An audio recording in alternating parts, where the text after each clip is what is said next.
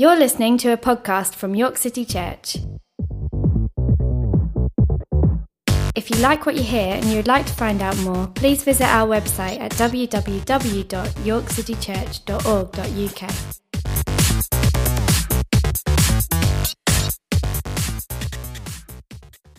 Good morning, everyone. It is really good to see you all. Let me add my welcome to you if you are a guest or a visitor, or if I haven't met you yet. My name is Peter. I'm part of the leadership team here at York City Church, and it is a real privilege to welcome you to York City Church and to encourage you to make yourself at home here in this space. And particularly if you wouldn't call yourself a Christian, what we're going to be doing over the next 25 minutes to half an hour is we're going to be opening the scriptures and we're going to be hearing the word of God together. We're going to be in John chapter 11 today, so you might want to turn there in your Bibles. We're going old school and we're not going to have the scriptures on the screen. Wow. I know. Yeah. But we will have a little video that will read the scriptures to us first, which is, one thing today. That is new school. We're doing a combination of both. So, we're going to be in John chapter 11, verses 1 to 44, and it's the death of Lazarus. And a video is going to come up on the screen that's going to read the scriptures to us. And whilst we do that, I want us to think of three questions that we might answer as the scriptures are coming. The scriptures are going to last about 4 minutes, so you have plenty of time to do some thinking. I want you to think, who do you think the main characters are in this passage of scripture? So who do you think they are? And what do they say to one another? How do they respond? What do they do? And then finally, I want you to take the whole of this story and think, what do you think the point of this scripture is? So 3 questions as we listen. From John chapter 11, the death of Lazarus. Now a man named Lazarus was sick. He was from Bethany, the village of Mary and her sister Martha. So the sisters sent word to Jesus, "Lord, the one you love is sick." When he heard this, Jesus said, "This sickness will not end in death. No, it is for God's glory, so that God's Son may be glorified through it." Jesus loved Martha and her sister and Lazarus. Yet when he heard that Lazarus was sick, he stayed where he was 2 more days. Then he said to his disciples, "Let us go back to Judea." After he had said this, he went on to tell them, "Our friend Lazarus has fallen asleep, but I am going there to wake him up." His disciples replied, "Lord, if he sleeps, he will get better." Jesus had been speaking of his death, but his disciples thought he meant natural sleep. So then he told them plainly, "Lazarus is dead. And for your sake I am glad I was not there, so that you may believe. But let us go to him." On his arrival, Jesus found that Lazarus had already been in the tomb for 4 days. When Martha heard that Jesus was coming, she went out to meet him, but Mary stayed at home. "Lord," Martha said to Jesus, "if you had been here, my brother would not have died. But I know that even now God will give you whatever you ask." Jesus said to her, "Your brother will rise again." Martha answered, "I know he will rise again in the resurrection at the last day."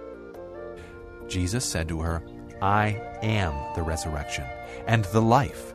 He who believes in me will live even though he dies, and whoever lives and believes in me will never die. Do you believe this?" "Yes, Lord," she told him. "I believe that you are the Christ, the Son of God, who was to come into the world."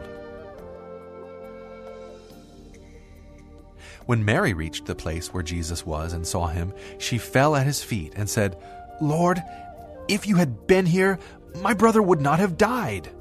When Jesus saw her weeping, and the Jews who had come along with her also weeping, he was deeply moved in spirit and troubled. "Where have you laid him?" he asked. "Come and see, Lord," they replied. Jesus wept. Then the Jews said, "See how he loved him." But some of them said, "Could not he who opened the eyes of the blind man have kept this man from dying?" Jesus, once more deeply moved, came to the tomb. It was a cave, with a stone laid across the entrance. "Take away the stone," he said.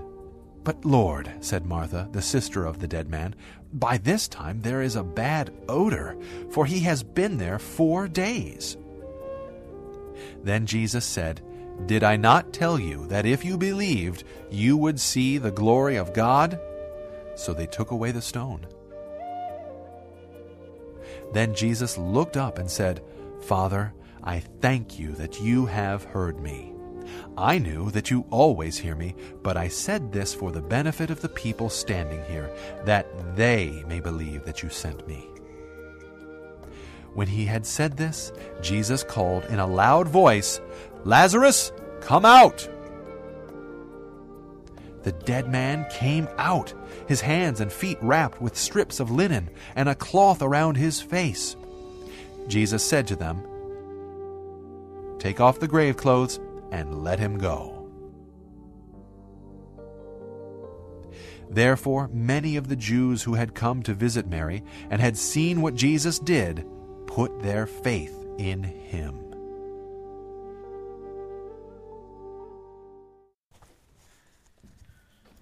Good. We enjoy that? If you enjoyed that, wait for the colorized version. That would be a whole new experience. So I asked 3 questions. So who are the main characters of the story? Can anyone give me one main character? Jesus. Jesus is a good answer. Always the main character. So Jesus has been, to this point, doing 6 signs so far in the Gospel of John. He's turned water into wine, he's fed the 5,000, he's walked on water, he's healed 3 people, and he's aroused this kind of suspicion and also some conflict, but many have also come to believe. And Jesus is currently at the start of this story in the place where John has been baptizing in Jordan. Who else do we have in the story? Oh, too many people. Put your hand up, please. No, it's okay. It's okay. So I think we had somewhere amongst there was Martha, Mary, and Lazarus, and we find out that they are siblings, so they're related, they're family. We have Martha, who's likely to be the eldest one, who acts quite Martha-like throughout the story. And then we have Mary, and we find a little quirk right at the start of chapter 10 is that chapter 11, that we find that Mary was the one who anointed the Lord with ointment and wiped his feet with hair. We don't actually hear that until chapter 12 in the Gospel of John. So there's a little quirk at the start of there that we might want to think about later on. And then finally, we have Lazarus, who doesn't do a lot in the story apart from stumble out of a tomb later on. But he starts the scene being very ill, so much so that Mary and Martha are incredibly worried about them. So, John, controversially, is my favourite gospel. So, I like John.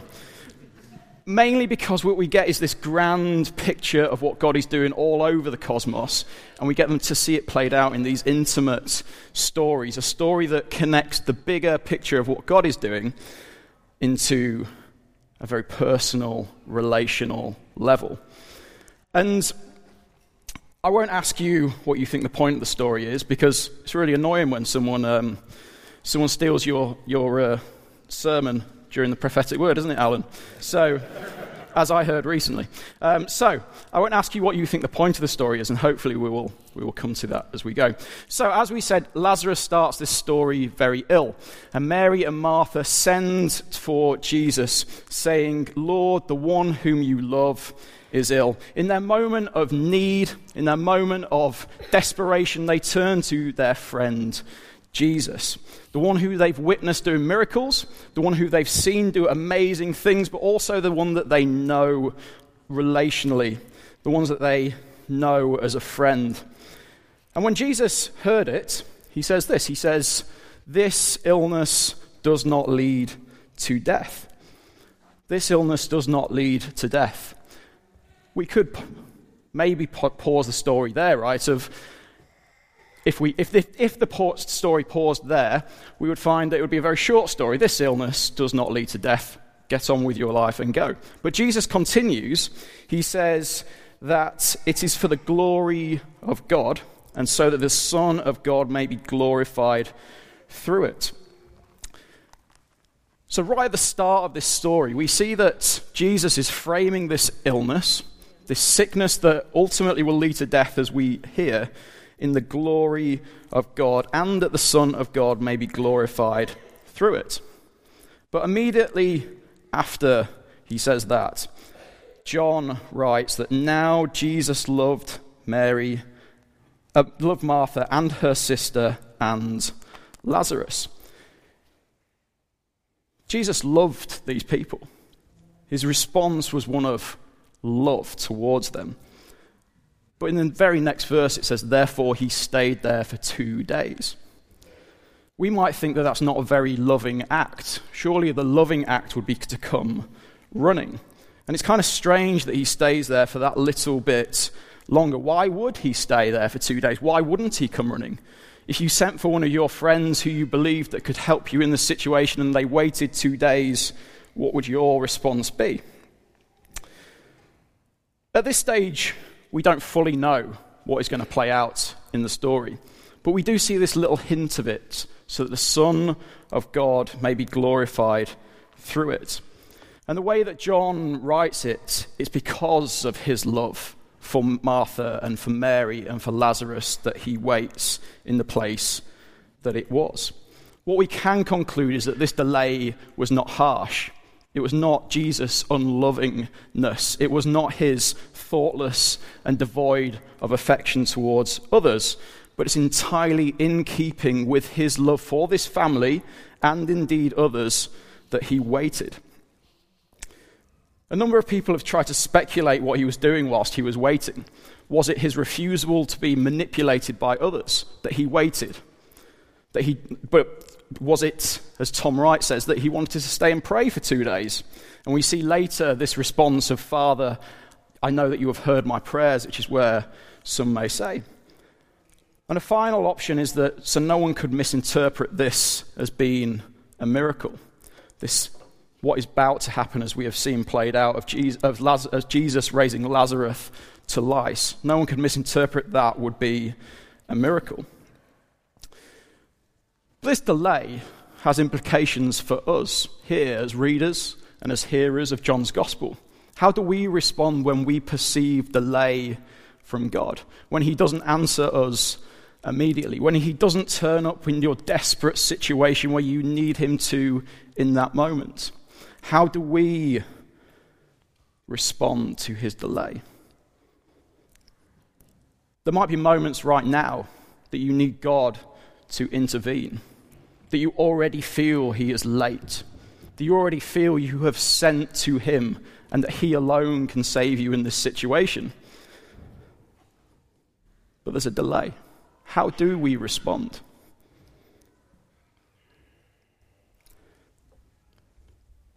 After a while, Jesus says to his disciples that he must go. After 2 days, he says that our friend Lazarus has fallen asleep, and therefore he's going to go to Bethany, where he was. When he arrives, we find that Lazarus has been in the tomb for 4 days. And that 4 days is a significant number in Jewish tradition, as Judaic law would teach that for 3 days after a body had been laid in the tomb, the spirit would hover over it. But on the 4th day, it would depart. So let's not miss the 4 days as we come towards a sign later on. And as he arrives in Bethany, Martha comes running out, and we hear that Mary stays at home. And he says in verse 21, Lord, this is Martha talking, Lord, if you had been here, my brother would not have died.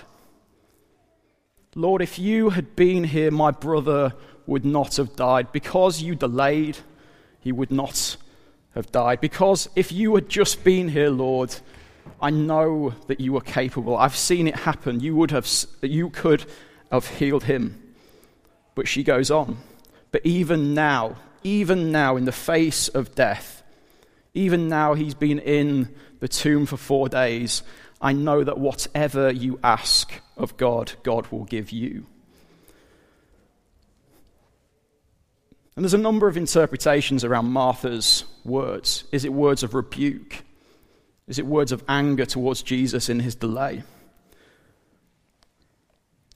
But I feel there's a confidence in Mary's response. The faith that runs deeper still. Even in the face of death, she's confident in Jesus and still recognizes this peculiar intimacy and relationship that he has with God. Whatever you ask from him, God will give you. This unprecedented fruitfulness to prayer. And Jesus responds to her. And there's this kind of planned ambiguity, I want to call it, around verses 23 to 27. There's a lot of talk of resurrection. There's a lot of back and forth. And Jesus opens with, your brother will rise again. And this reminds me of a method in teaching where you make an ambiguous statement and you wait for the learners, or here, the person, to respond with what they think and how they believe and how they're constructing their ideas around your statement.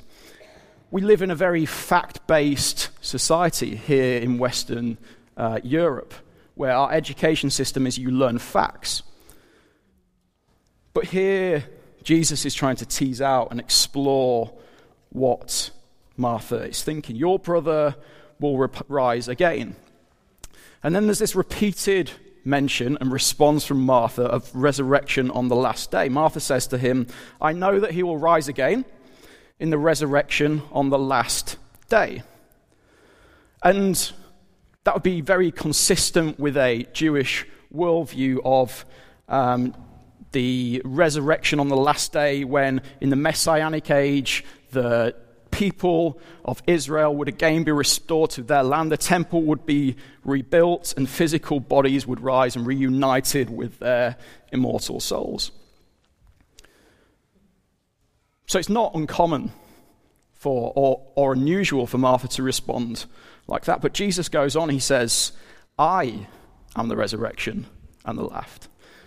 And he diverts Martha's attention from this abstract view of something that is happening potentially at the end of age, this abstract view of resurrection, to a personal belief in him as the resurrection and the one who alone can provide it.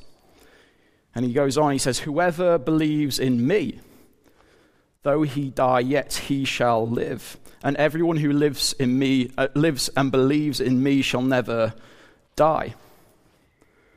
And we can contrast this and compare it with John 6, just after the feeding of the 5,000, where Jesus declares himself as the bread of life, that in him and in him alone stems eternal life. And here we see that not just will there be some sort of belief in something that may happen at the end of time, but in him is where that resurrection will happen.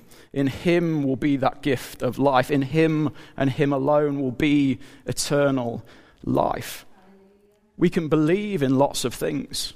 The whole world is trying to make us believe in stuff. If you do this, your life will get better. We can even live it as Christians. If you do things right, you will get to heaven on that last day. If you do this and do that, if you just trust a little bit more, everything will be okay. You can even trust in an idea that, as correct as it might be, can miss Jesus. And Jesus is reframing the whole of Mary's belief of resurrection and of life and what it means to live eternal life in the goodness of him and him alone.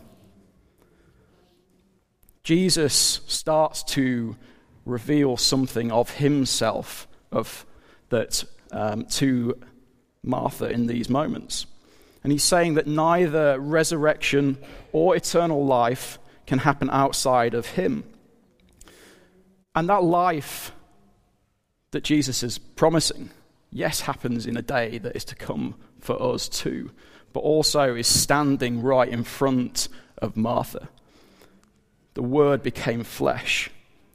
The immortal God put on flesh, became incarnate before her. For Martha, life and eternal life stood right in front of her, if only she could see it. And he responds, do you believe this? Not just that something is about to happen, not just that maybe Lazarus will come back to life, not just that something will happen at the end of time, but do you believe this? Is Martha's faith confident enough to trust in Jesus alone as resurrection and as life? And she responds, yes, Lord, I believe that you are the Christ, the Son of God, who is coming into the world. The story moves on, and Martha tells Mary that Jesus is here. And Mary's at home weeping and mourning with the Jews that had come. And so she gets up, she leaves, and she meets Jesus. And she responds in exactly the same words as Martha does. She says, Lord, if you had been here, my brother would not have died. The exact same phrase that Martha uses. And many people, way smarter than me, have compared Martha's response and Mary's response. Martha, who goes on to proclaim something of truth about and faith in Jesus. But Mary breaks down in tears and weeps. And I don't feel majorly comfortable in the story with what we're given to make Martha the right way to respond and Mary the wrong way. We find that in grief and in pain, weeping and upset and pain and anguish is the right thing to do. We see this throughout the scriptures, that lament is both a means of faith and an expression of it as well. We see the antidote to a stiff upper lip that everything is okay, but we enter into a position where we need a saviour, where this situation is beyond me. And Christians, I think, can be all too quick to explain away delay, explain away pain, but sometimes we need to enter into the weeping and the tears and the anguish and the pain and the lament. Because to lament is different to just despair and to give up. Lament is to invite Jesus into the pain. And as the Spirit laments with us, we find the presence and the healing nature of God. Just as Martha saw Jesus stood before him, Mary too finds Jesus standing before her. And we find that Jesus was deeply moved in his spirit and greatly troubled. And when he's taken to the tomb, we find one of the shortest verses in the scripture in verse 35. It says, Jesus wept. The words that we see translated as deeply moved is deeper than that. It means more. It's the anguish and the pain. Translated more literally, and where it's used in other places, it's like the snorting of horses. The depth and the pain of what he was feeling was more than just he was feeling a little bit sad, but in his spirit he was deeply moved and greatly troubled. And again, many have asked the question why Jesus is weeping. Is it just the pain of losing a friend in Lazarus? We see right at the start he says that he loved these people. They were like his family almost. And then we see the Jews respond, look, as he is weeping, see how much he loved them. Is it the pain of Mary's response, the seeing the pain and the anguish in his friend? More than just merely empathy, though, but as Isaiah foretells, he will be a man of sorrows and acquainted with grief. Surely he has borne our griefs and carried our sorrows, because his love is great. He has made his pains our own. Is it that he's crying about the fact that death still exists in the world? Sin and suffering still there before us? Is it a questioning of lack of belief of Mary and Martha's response, and also the Jews that said that if you had just been there, this wouldn't have happened? Or is it the pain of knowing what is to come in a few chapters' time, the pain of his own death, where we see that he is also greatly troubled, shaken up, unsettled, as he stands face to face with what is to come for him? He knows what it will take to conquer this foe of death. This time, we know he's going to take Lazarus back from the jaws of death. But next time, he's going to lay down his own life. I have some thoughts, which will come out slightly. What we can say, though, is not tears of resignation.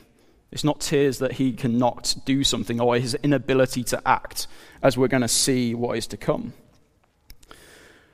But what I think, perhaps more so than working out and trying to explain the exact reason for Jesus' tears in that moment, is who those short verses of Jesus weeping, reveals to us of what God is like. God also weeps. Some Christians like to think that God is above all that. It's almost like a robot that is in charge of everything, calm, does these things unaffected by troubles, unaffected by your sorrows, unaffected by your worship, unaffected by your love or lack of love. But that's not the picture that we see come through in the scriptures. We see one who relates to our pain, the one who weeps. So just as we've seen Jesus reveal himself in truth, I am the resurrection and the life, we see him reveal who God is and indeed who he is through the weeping and the emotions that he shows. And as the story progresses, Jesus requests the stone to be rolled away. And Martha complains that the body has been there for 4 days and is now stinking. It's rotting. It's putrefying. And as we said at the start, this 4 days is significant. It couldn't be by accident what is about to happen. And Jesus says a curious thing to Martha as she refuses to roll the stone away. He says, "Did I not tell you that if you believed, you will see the glory of God?" And as readers of John 11, he doesn't say that. He doesn't say that anywhere to Martha. He says some other things, but he doesn't say that. It could have been some previous conversation he's had with her, we don't know.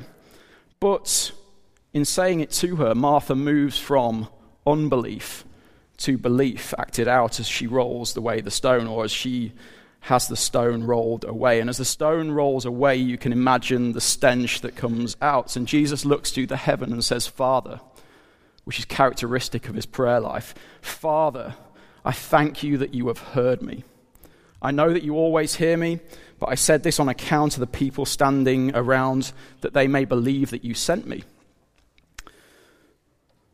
And we could argue that Jesus is just playing to the gallery here, that he's praying with one eye open to make people see just what's been going on. But what I think he's doing more so than just that is that he's drawing people into his relationship with the Father, that they witness where this power is coming from, that they witness Jesus' dependence on his Father. And he cries in a loud voice, he shouts, "Lazarus, come out."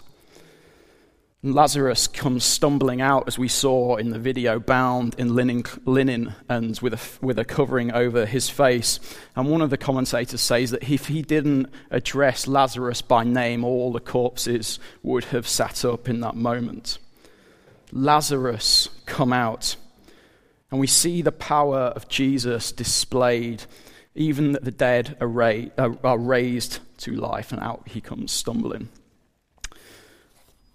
And Jesus asks for the linen strips to be removed from him, and the story concludes.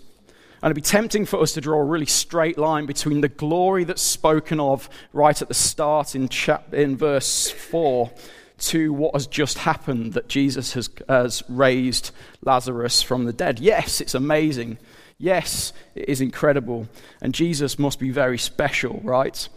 But the story does not completely end for us there. In this short passage, belief or believing is mentioned 10 times. It says, "For your sake I am glad that I was not there, so you may believe. Whoever believes in me, though he die, yet he shall live. I believe that you are the Christ, the Son of God," and on it goes, this reoccurring theme about belief. And we see that the self-disclosure and self-revelation of who God is, to see him for who he truly is the revelation of the glory of God. Glory in John is not merely just some praise that is due to someone who can do something really cool, but it's God's self-disclosure and self-revelation, that we get to see him even now, so far removed from that story. As we read the scriptures, as we read this story, that we true find the revelation of who God really is in Jesus. We've seen a revelation in truth about himself. We've seen a revelation in his emotion and his weeping, and we've seen a revelation in his power and his action. And the verses that follow on from this story is that many came to believe in him, but yet some go off and plot his death. And just as we heard earlier, we all have a response to make. Some will believe, some will choose the other way. And the events in Lazarus, the raising of Lazarus, foreshadow the events that we're about to remember in a few weeks' time as we come up to the Easter story. The events of the Passion, the events of Jesus dying on the cross, the events of the grave being opened and him bursting forth. Just before his crucifixion, Jesus says, "Father, the hour has come. Glorify your Son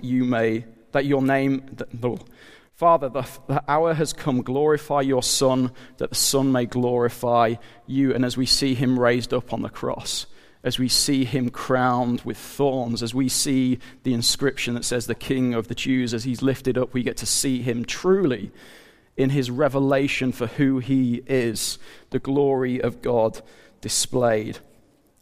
And in his resurrection, we see the tomb that could not contain him. We see the one who bursts forth. We sang it earlier, right? Bursting forth in glorious day, up from the grave he rose again. And as he stands in victory, sin's curse has lost its grip on me, for I am his and he is mine, bought with the precious blood of Christ. The resurrection of Jesus will be entirely different to Lazarus' resuscitation. As Lazarus stumbles out in his grave clothes that need to be removed from him, we see a very different resurrection of one who is seated in victory, one whose grave clothes are folded. What we see here is a pale anticipation of what is to come, the true story and the true revelation for who he is. And the question to Martha and to Mary and to the crowd and indeed to Lazarus is the same that comes to us. Do you believe? Do you believe? And as Alan said more eloquently than I can, we don't put our trust in an idea of something that might get better one day. We find it in the person of Jesus, not concept, a person. One who at the start of the story shows because of his love, he's willing to do this. Because of his love for us, we will see his revelation on the cross. The one crowned king, the Lord of all, the one who death could not defeat or hold down. Do you believe? Do you believe? And we all have to answer that question one day, whether it's today or another. Do you believe? Do you believe in him? Do you put your trust in him?